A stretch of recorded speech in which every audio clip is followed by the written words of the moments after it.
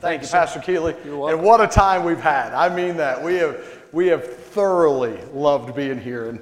And I'm looking forward to tomorrow. I was telling Pastor, the Lord's leading me in a direction tomorrow, not to preach on the home or marriage tomorrow, but really preach on the home, on the family, and all day tomorrow.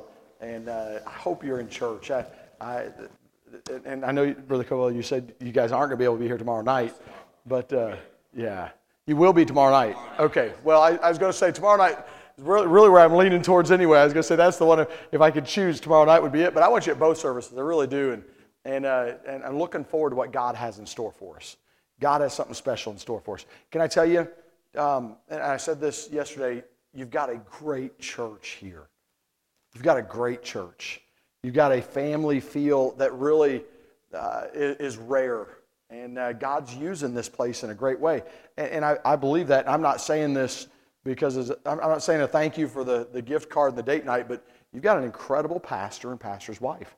These people love y'all, and it's obvious. And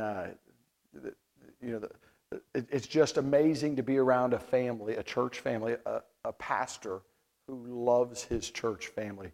And it's obvious. You've got a blessing here. And not just pastor and pastor's wife, but assistant pastor, assistant pastor's wife. And y'all have gone over and above the call of duty to provide for your church family here in a tremendous way. And I want to say thank you. And we're in couples retreats. Give them a hand. Give them a hand. That's great. They're saying right now, no, we'd prefer the date night. So, they are a tremendous blessing in seeing their heart. You mentioned the Holy Land and being in the Holy Land. My wife and I had the privilege. Have y'all been? You said you have been. I thought you had. And we had the privilege of going in November of 2018, the end of November, beginning of December. My wife's birthday is December 1st. And so we were in the Holy Land for my wife's birthday. And what a time. We actually were in Bethlehem on my wife's birthday. We got to see the birthplace of Jesus, the traditional birthplace of Jesus. And then we also got to, on the same day, because Bethlehem's the same place, we went from the birthplace to Calvary. So we saw the birthplace and death place of Jesus on my wife's birthday. But we just celebrated the birth. We didn't celebrate the death because, anyway, it was on her birthday. We didn't want to have any correlation there. But we had a great time. I say this everywhere I go. If you've never been to Israel, save up to go to see the land where this book was written. And I've done a lot of education. I've studied a lot. I've done those things. But nothing, I didn't learn near as much in any college course or any extra master's degree, doctorate degree. Where I learned the stuff was going to Israel and walking, getting on the boat in the Sea of Galilee. And it was a windy day. Nothing like what the disciples faced. But being on that boat and feeling that boat rock back and forth and looking off on one side of the Sea of Galilee and seeing the hillside where the feeding of the 5,000 took place. And we had gotten on the boat in Decapolis, the land of the Gadarenes, where the maniac of Gadara, that rude, crude, nude dude was at. And that area where we got on the boat and it's just amazing, captivating to see where Jesus ministered. And to read those stories. We got on Mount Carmel, and it's the first place we stopped. First day we went to Mount Carmel, and I got to preach on Mount Carmel, and just amazing. It's not a real big hill, but it's a decent-sized hill. And my wife, I didn't see the sign. Maybe you took a picture. I don't remember. There's a sign. Our teenagers, I was doing a video and sending it back to our teenagers into my Sunday school class, and in the video there was a sign that said, please no fires or something like that. Don't light any fires here.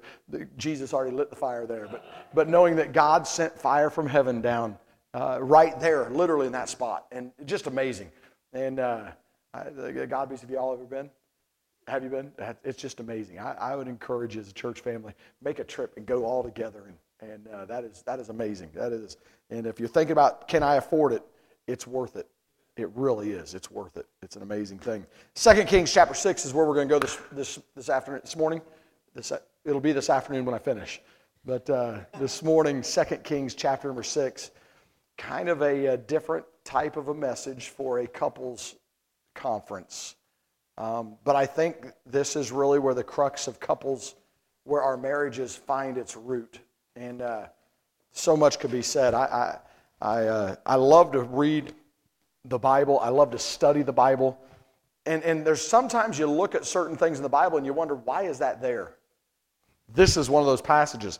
If you look at 2 Kings chapter 5, and I was taught young as a preacher boy, learn the context, study the context of Scripture. Know why is that written there? What's going on before it? What's going on after it? What's the setting going on in that area? It helps you understand the Bible a little bit better. And as you read in 2 Kings chapter number 6, there is no context for this passage.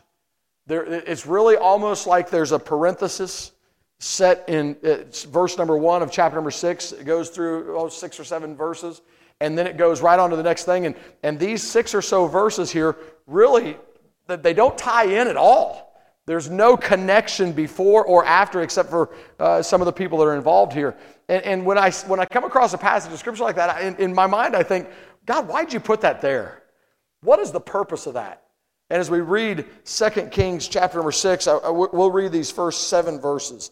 2 Kings chapter number 6, verse number 1, the Bible says this: "And the sons of the prophets said unto Elisha, Behold now, the place where we dwell with thee is too strait for us."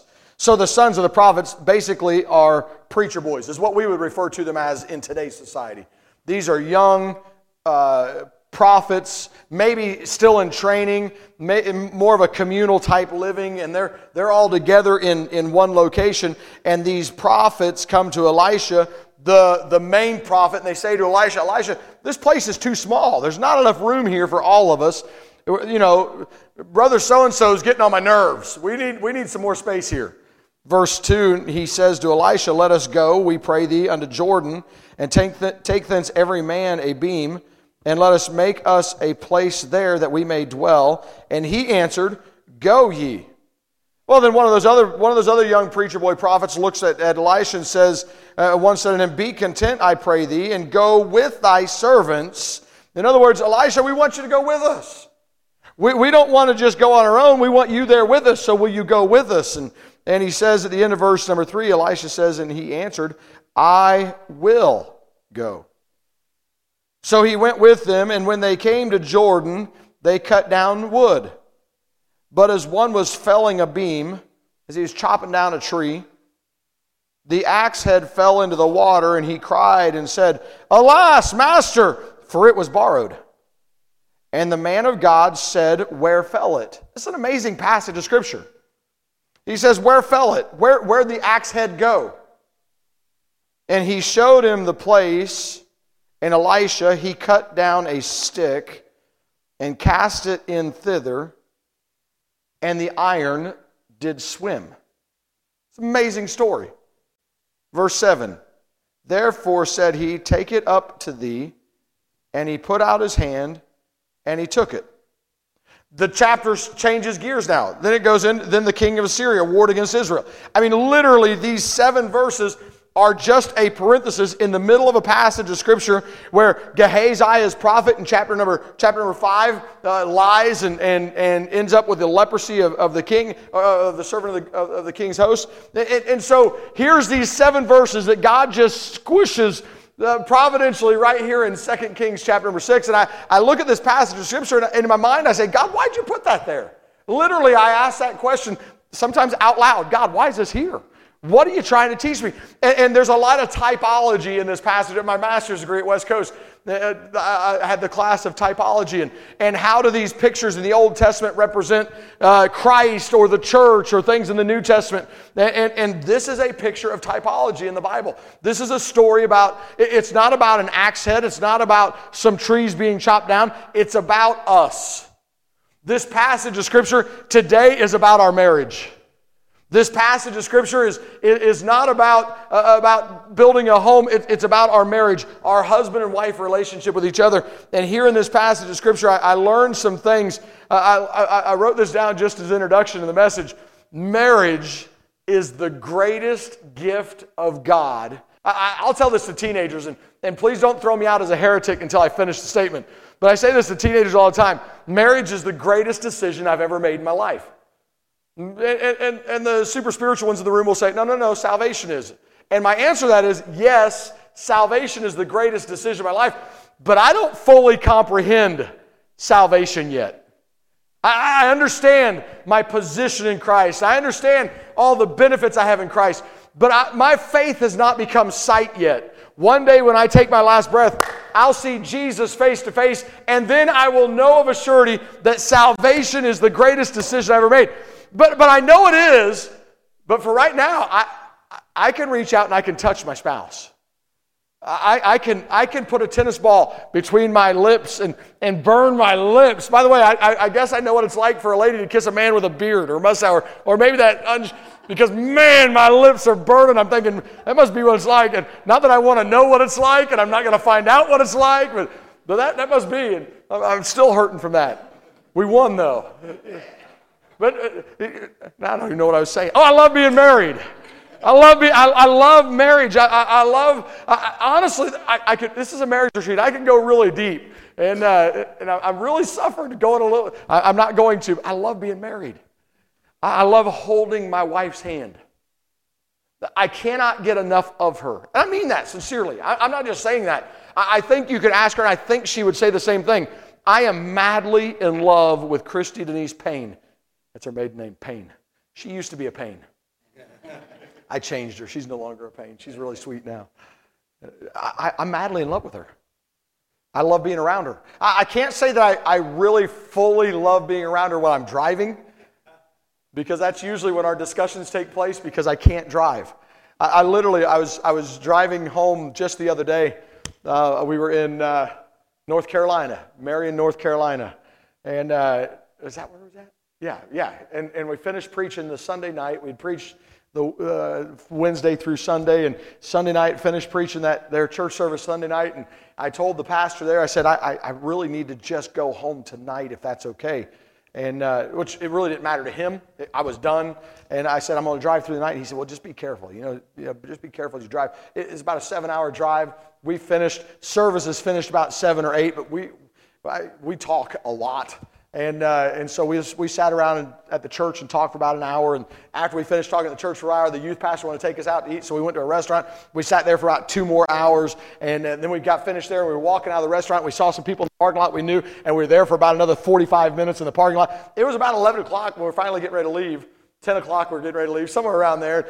And we got a 7-hour drive ahead of us. Then I'm thinking, well, maybe we should just stay and sleep. We still had the hotel room. We didn't technically check out. We just took everything out. And maybe we should. I said, no, we're going home. I said, I can make up some time on the road. I can do this. And I'm confessing I was going too fast. And I don't know what the laws are here in Florida, but in Tennessee, a certain number of miles over the speed limit is considered reckless driving. And I was 1 mile from the reckless driving mark when I topped a hill and came over that hill, and a state trooper was sitting in the median. And I couldn't see the state trooper because, it was night out and he didn't have any lights on. It's very deceptive of him to do that, by the way. And he was sitting there hiding from us. And as I topped that hill, his headlights came on, and then the blue lights came on, and I just got nailed. I looked at my wife. She was on the computer. She was on Facebook Marketplace on the computer driving down the road. And so I pull over, and I have a carry permit. And so I pull over. I get my carry permit out, get my driver's license out. I lower all the windows, turn the lights on, get the red. I'm ready. This happens to me often, so I know the routine. I get pulled over about once a month, and I'm not joking. It's way too much. And so I pull over to the side of the interstate, and I'm sitting there, windows down, lights are on. It's 2:30 in the morning, and I'm looking in the rearview mirror trying to see where those officers coming from, and I'm looking. I don't see anything. The lights are so bright. I'm thinking I'm going to go into a seizure because those blue lights are just flashing. And I look on the other side, and I see a shadow on the passenger side. So at the last minute, I said, Christy, I think he's coming up on your side. And as soon as I said on your side, literally the officer is standing right next to her with his flashlight, and he's leaning down in the window. The lights are on. He can see in, we can't see out. And he said, hello. And my wife was like, ah! She jumped, she screamed. It scared her to death. And I mean, we know he's coming. And there he is, ah! She's screaming. And when she screamed, no joke, the officers are like, ah! And she said, you scared me. And the officer said, you scared me.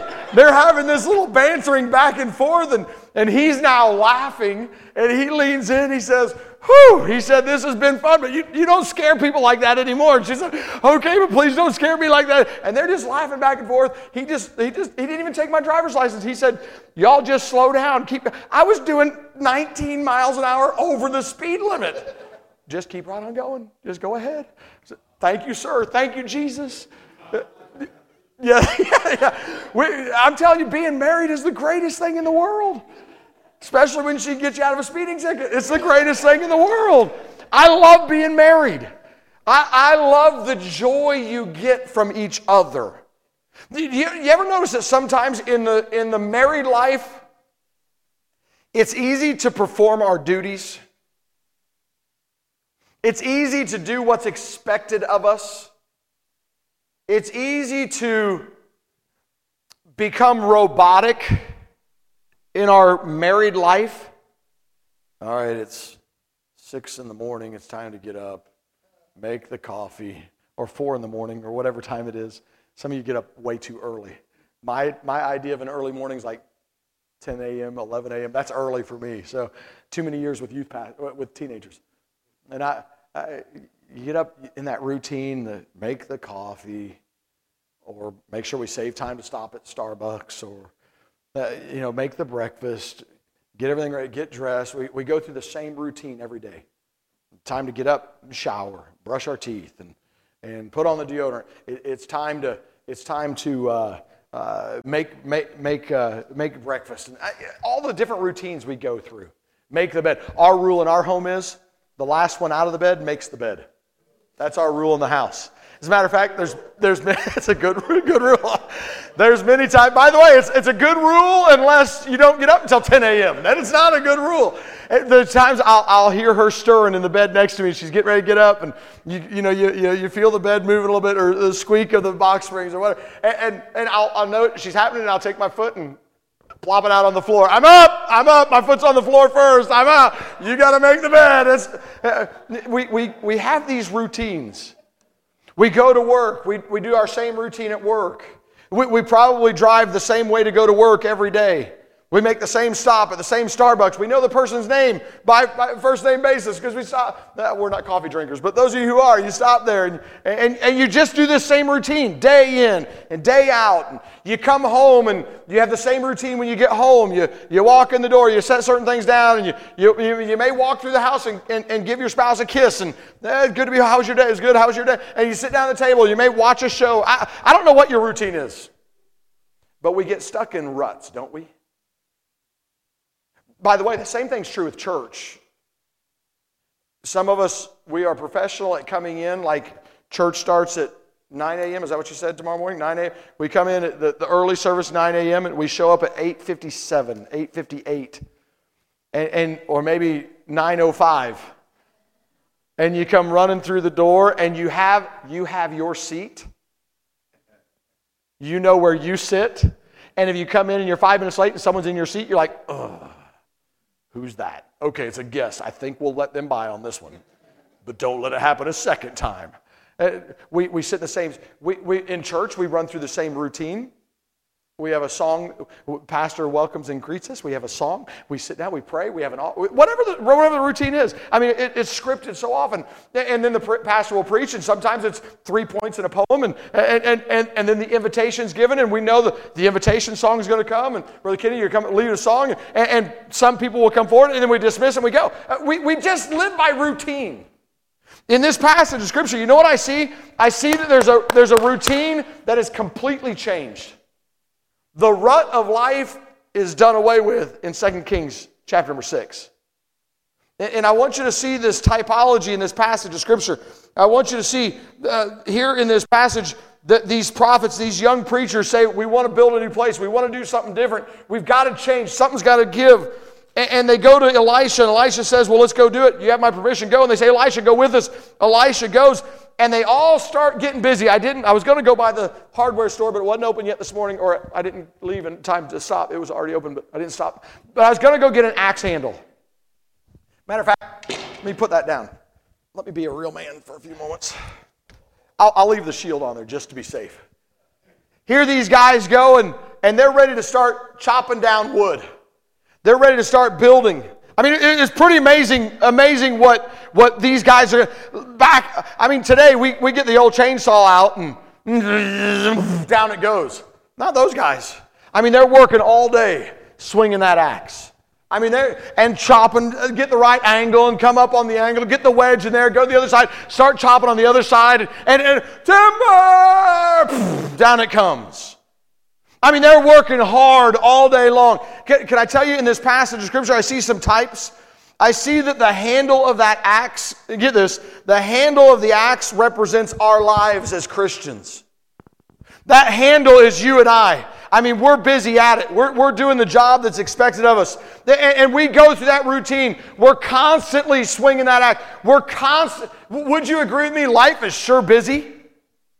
Don't you wish there were like 3 or 4 other hours in the day so you get done all the things that need to be done? And then if there were 3 or 4 more hours in the day to get things done, we'd wish there were 3 or 4 more hours in the day to get more things done, because we can never be satisfied with what's done. That honey-do list, it grows, doesn't it? I mean, you get one thing done, and there's 3 more on the list when you get the one done. You think, wait, I've got to get this one thing done first. And we're busy. We start running through those routines. I mean, we're busy swinging that axe. We're busy at it. I understand in this passage of Scripture, that man was swinging that axe. As he's swinging that axe, I mean, working hard. Doing the job that needs to be done. I mean, he's swinging. He may have his buddies there, like they may be swapping out. Here, you take it for a few minutes, and the other guy's swinging. And they're getting the job done. And in the middle of swinging the axe, the Bible says that the head of the axe went flying off into the water. Do you know what the head of the axe represents? The head of the axe represents the power of God. The typology here in 2 Kings, the representation here in 2 Kings is this. That axe handle is you and I lives. The axe head is the power of God in our lives. And here's this man. He's been working hard. He's swinging that axe. Get up here higher so I don't hit anything. He's swinging that axe. Can you just imagine that guy? Now he's swinging that axe. And maybe no one saw that the axe head went flying off in the water. Maybe he's the only one who saw it. Obviously he knows it, because now as he's swinging that axe handle, I mean, there's nothing else on it. He's like, thud, thud. Could you imagine trying to cut down a tree with no axe head? I mean, that'd be crazy. I mean, it's beyond crazy. That's insanity. All right, I'm going to go out and cut down this tree. I've got my axe handle, and you either, before long, the axe handle's going to break. You're not going to get anything accomplished. And can I tell you what most of our marriages are like? Most of our marriages we are that axe handle. And we're busy performing everything that has to be done in life. We're making the coffee. We're cleaning the house. We're taking care of the children. We're doing all the jobs that are expected of us to do. And we're performing in robotic structure our home life without the power of God. We just do our duty. We're making a lot of noise. Could you imagine how loud it would be swinging that axe handle against that tree? Man, it's making noise. Oh, I'm going through the motions. It still looks like I'm doing what I was supposed to be doing. I mean, everybody who sees, everyone who's around, they see me doing everything I'm supposed to do. But the one key that's missing is the axe head. The power of God. And it becomes real frustrating. I mean, wouldn't it be frustrating? Go ahead. There's trees out here. Volunteers, anybody want to take a broom handle out there and start trying to chop down that tree outside with this? You'll be out there for years and still not get anywhere. Be praying, God, send a mighty wind. Knock this tree over. And He might. But this does nothing but frustrate. this does nothing but irritate. This, gentlemen, when we live our life like this, we put our head on our pillow at night, we're thinking, why is she never happy with me? Teenagers will look at mom and dad and say, Mom and Dad, why aren't you happy with me? They're frustrated. Why? Because no power of God. No spirit filling taking place in our life. We're just performing.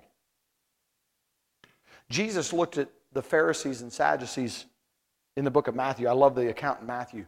Jesus looked at those Pharisees and Sadducees and said, you Pharisees, you Sadducees, you hypocrites. Jesus said, this people draweth nigh to me with their mouth, with their lips, but their heart is far from me. In other words, what Jesus condemned about those Pharisees and Sadducees, it wasn't because they were wicked people. Were the Pharisees, as a matter of fact, you vote with me. If I say Pharisee, this means good, this means bad, this means I don't know. Okay? So when I say Pharisee, do you think they were good people, bad people, or I don't know? What would you say if I say Pharisee? Well, everyone's voting here. What would you say? I'm looking around, we're like that, they're bad. And you know what? You're right in the fact that we know they're bad because we read it in the Bible. However, can I tell you this? The Pharisees were some of the most spiritual people you would have ever met in your life. Oh, listen to me. The Pharisees would have been at the couples retreat. The Pharisees would be at every church service.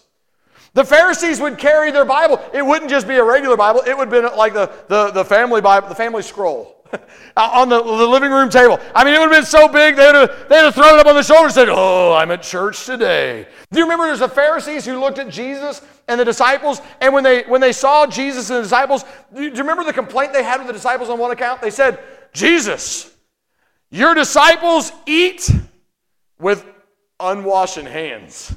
You wicked. You're going to spread COVID.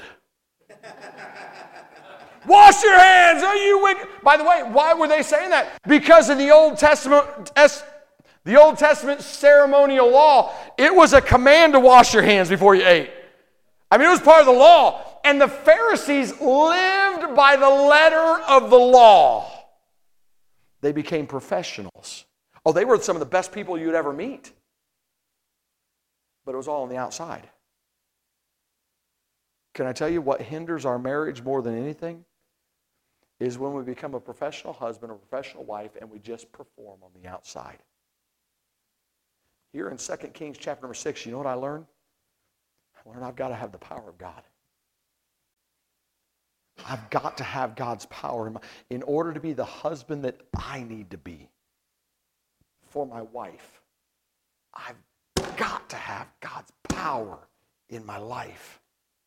You say, well, that sounds spooky. No, I'm not being spooky. I'm not being weird.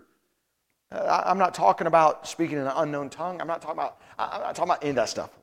I'm talking about having God controlling my life. You put on a glove, a working glove. You put on that glove, chances are that glove is not going to do anything on its own. I mean, if you go out chopping wood and you put on some gloves so you don't wear out some blisters on your hand, you put on those gloves. Could you just imagine taking the glove and saying, all right, there's the axe, here's the glove, go to work. Nothing's going to happen. The glove by itself is actually useless. The glove can't do anything by itself. Hey, can I tell you, we are the glove. When I say being spirit-filled, being used, what does that mean? That means letting God fill us and let God control us. God's in charge of your marriage, not you. It's not about what I want. It's not even about what God wants. It's not about what my wife wants. It's all about what God wants. If I'll live my life to please God, if I'll have that spirit filling, you say, okay, smarty pants, then how do I have that spirit filling in my life? Oh, I'm glad you asked. Can I take you to one more passage of Scripture? And I'll be done. Go to James chapter 4, I think is where it's at. I should study more. I really should. James 4, I think it's verse 8, I believe. We memorized the book of James, but I'm not good with the addresses, the references. I am horrible with references. We call them addresses. I get lost all the time. James chapter 4, is that draw nigh to God? Oh, good. Thank you, Jesus. Draw nigh to God. Look at James 4:8. Do you find it yet? James chapter 4, verse 8.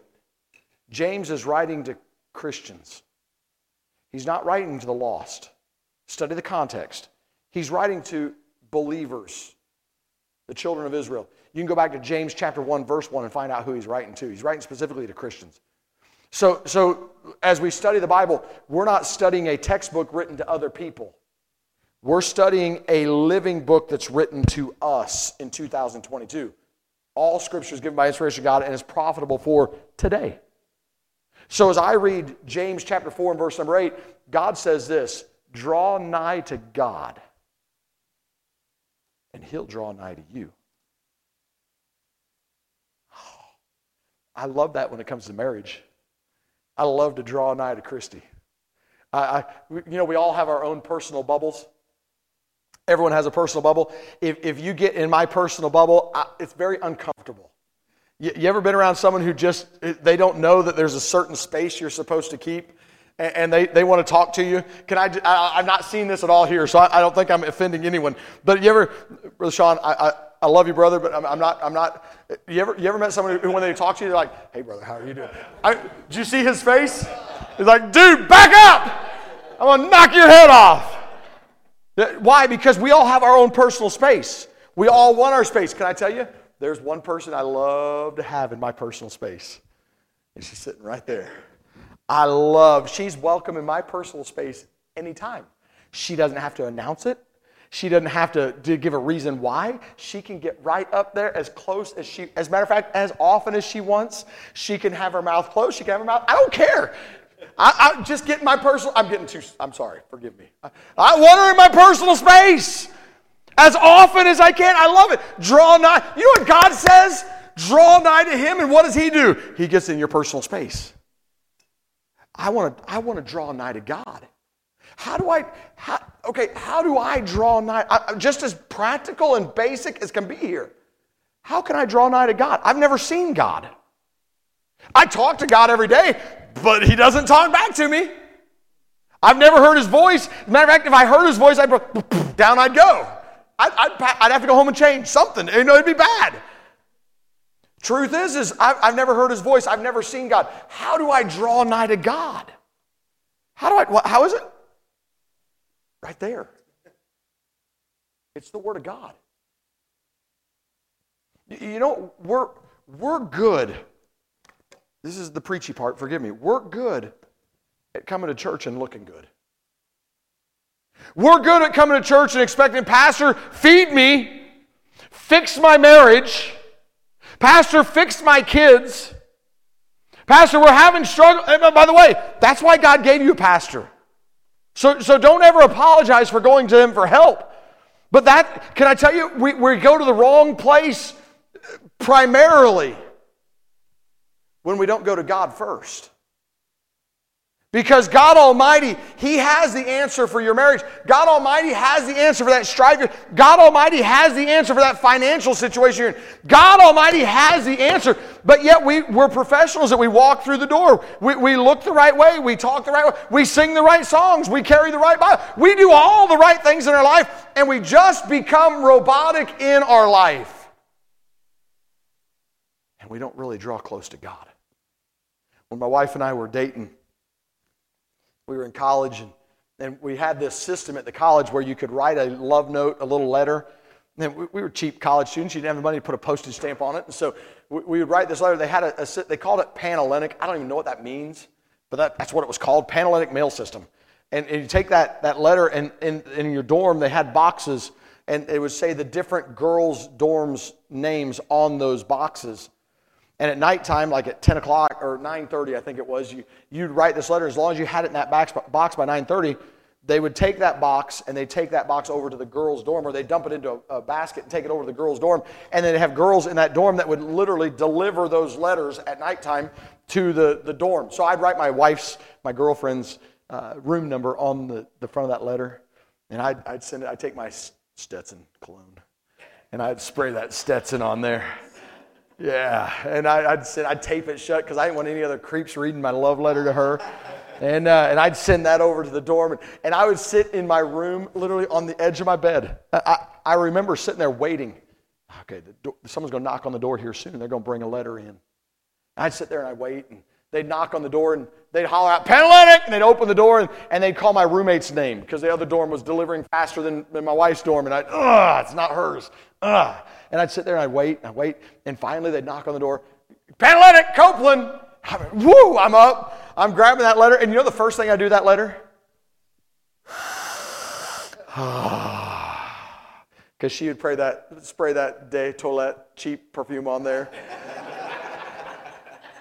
I'd smell that. What I found out later was every girl sprayed their perfume on there, and they'd pile those in that box down there, and so it was like a smorgasbord of perfume. I don't even know if I was smelling her perfume. I have no idea. But, it smelled good. You know what I'd do that love letter? I'd open that love letter, and I'd read that love letter. I'd read through it, and it would say, "Dear Kurt," and all these nice things she'd say, all these true and honest things she'd say about me. And then I'd get to the end of it, and she'd sign this. She'd sign, "Love, Christy." I'm like, love? Come on. We're like college students. It's not love, it's love ya, or I love you. And so I'd get my ink pen out. I'm not lying. I'd get my ink pen out, and on that love letter, I'd pull it out, and I'd take that comma after love, and I'd make that the first part of the Y. And I would write on the love letter, "Love ya." And sometimes I'd go back and put, "I love you" on there. And I'm like, woo, she loves me. And I would read that letter over, and I still have them. 28 years later, 29 years, 30 years later, I still have those love letters. And I'd take that love letter and I'd put it under my pillow. In the middle of the night, I'd raise that pillow up and put the pillow back down. In the morning, I'd get up and I'd pull that love letter back out and I'd read that love letter again. Why? Couldn't get enough. Man, I wanted more. I wanted more. I wanted more. Hey, can I tell you? You have a love letter. That love letter is this book. James says, how do I be Spirit-filled in my life? I feel like sometimes in my marriage, we're just swinging an axe handle. We're not getting anything done. It's constant battle. Oh, we're doing all the things that's expected of us. We're walking through the motions. Everything looks good on the outside. I mean, outwardly we look great, and we're swinging, and we're performing. We're doing everything that we're supposed to do. But there's no power because we're not walking with God. We're not spending time with God one-on-one. Say, well, sometimes I read the Bible, and sometimes it's boring. Any of y'all ever felt that way? My hand's up, just so you know. You ever read the Bible and thought, I have no idea what that said? Yeah, it's tough. It's tough. Read through the Chronicles when so-and-so begat so-and-so, and so-and-so. And I'm thinking in my mind, what in the world is that even in there for? First of all, I can't pronounce a single one of those names. My wife and I, we read the Bible out loud together, and we'll go through that one-year Bible together, and I love it. By the way, I highly recommend it. We read it out loud together, and we'll get to that Chronicles part, and if I'm reading the Old Testament, I do this even sometimes when I'm preaching. I can't pronounce the name, so I just say the first letter. And so A begat R, and R begat S, and S begat D. I don't know. God knows who they are. I know that sounds disrespectful. I know it does. But you ever read the Bible and it's... You ever been to a boring church service? By the way, don't respond to that one. If we were out somewhere else, I'm not going to say a word. The truth is sometimes you walk through it and you're like, what am I doing? What am I doing? Why do I do this? Hey, can I tell you? We all have to have God's power. How do I have God's power? Draw nigh to God. God, I want more of you. Hey, can I ask you, sir, when was the last time, honestly, you don't have to answer out loud, just think about it. When was the last time you got your Bible out and you read your Bible? And I'm not talking about in church. Like I just did. I'm not talking about church. I'm talking about when you got up and you just wanted to spend time with God. It may be early in the morning, maybe late at night, maybe at lunchtime at work. It's none of my business when. When was the last time you got your Bible out, sir? You spent time with God. When was, ma'am, I know you're busy. I know life, you work a job and your husband expects you to cook. And all these things, you got to have a clean house and you got all the pressures. I am so thankful I'm not a lady. Man, these guys who want to become, they're messed up. I am so thankful I'm a man. I am so thankful. I mean that. I'm not being critical. I'm just saying I'm thankful. My wife says all the time, if we ever believed in reincarnation, she wants to come back as a man in her next life so she doesn't have to do anything. So she have a day off work. That's what she meant. Yeah. That's what it was. Yeah. The truth is I'm so thankful I'm a man. I really am. But we get caught up in these routines of life, and ladies, you're busy, and men, you're busy. When was the last time you opened the Bible? God says, draw nigh to Him. Not just a ripcord like, oh, it's emergency. God, I need you. Please help me save. Not that. I'm talking about just loving God. When was the last time? By the way, James 4:8 doesn't stop there. James 4:8 goes on and says this. Draw nigh to God and He'll draw nigh to you. Cleanse your hands, you sinners. Purify your hearts, you double-minded. What's James saying?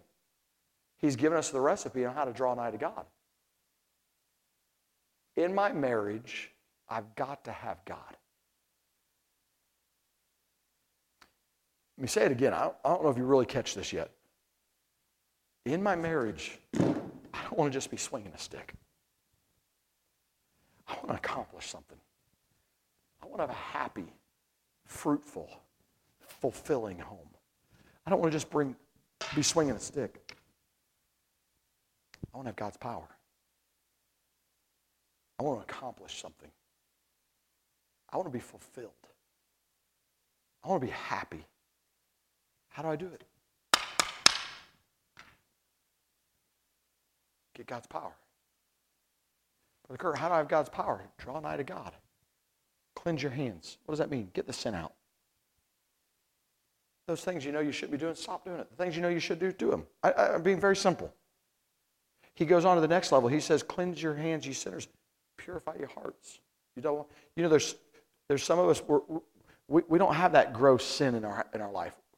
We've not committed murder like my coworker. We've not done that.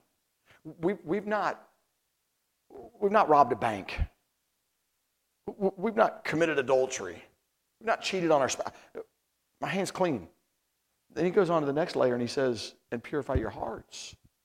What is our heart? That's who we are. That no one else knows about.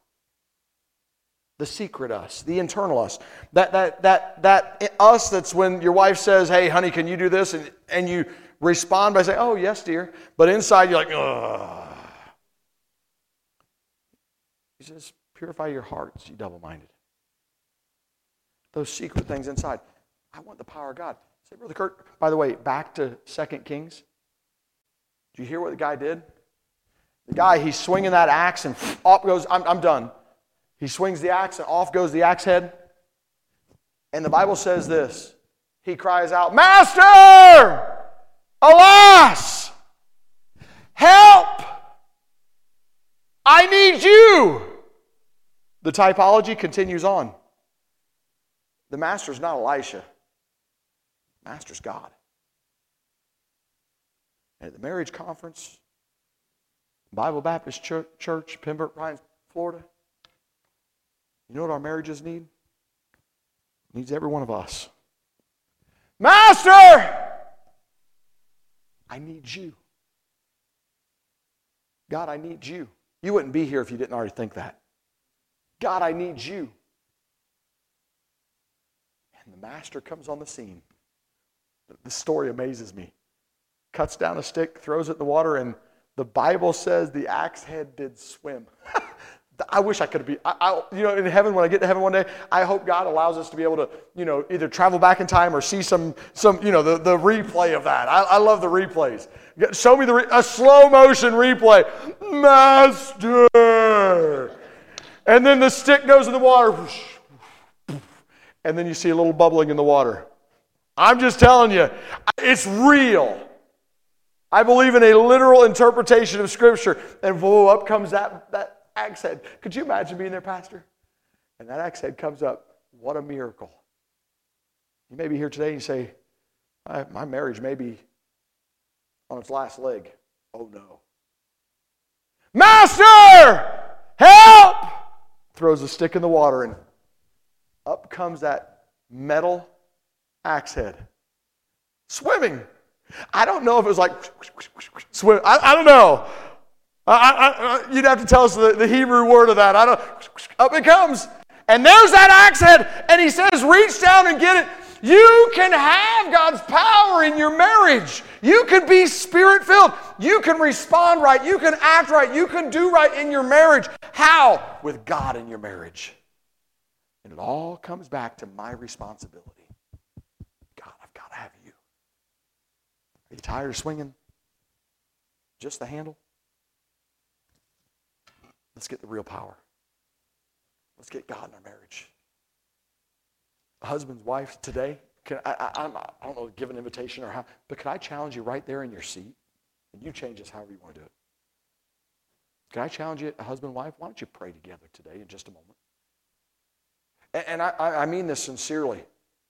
Sir, would you be willing to pray out loud in front of your wife? And maybe confess or say to her and to God, God, I need you. God, not only do I need you, I want you in my marriage. God, would you help me to walk with you? God, would you give me that power in my life? God, I want you in my marriage.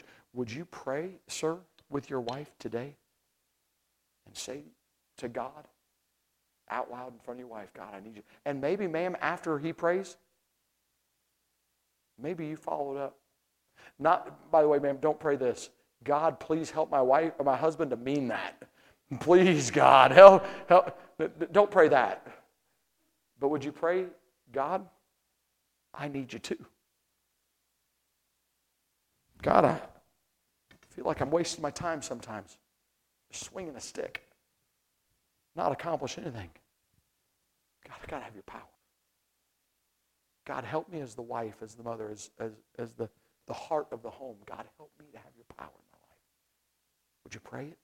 Can I tell you the benefit for all this is your home. God will bless and grow your home in amazing ways when his power is present. But that's the key. Let's get God. Lord, I thank you for your word. God, I thank you for a passage of Scripture, God, that really just kind of plopped right in the middle of two other amazing passages. It doesn't really connect in any way. But God, you've got a message for us that we've got to have you. Lord, there are marriages in our country today that are on their last leg because they just walk through the motions. There's no power of God. There's no presence of God in their home. And God, you teach us in your word that we can have your power. We can have your presence. But God, that's up to us to walk with you like we should. It's not just the job of the preacher to walk with God. It's not just the job of the pastor's wife to walk with God. It's every one of us individually walking with you. And God, would you help us to do that? Would you bless our homes? Would you bless our marriages? God, would you grow us to be more like you? Lord, help us to draw nigh to you. Help us to cleanse our hands. Help us to purify our hearts.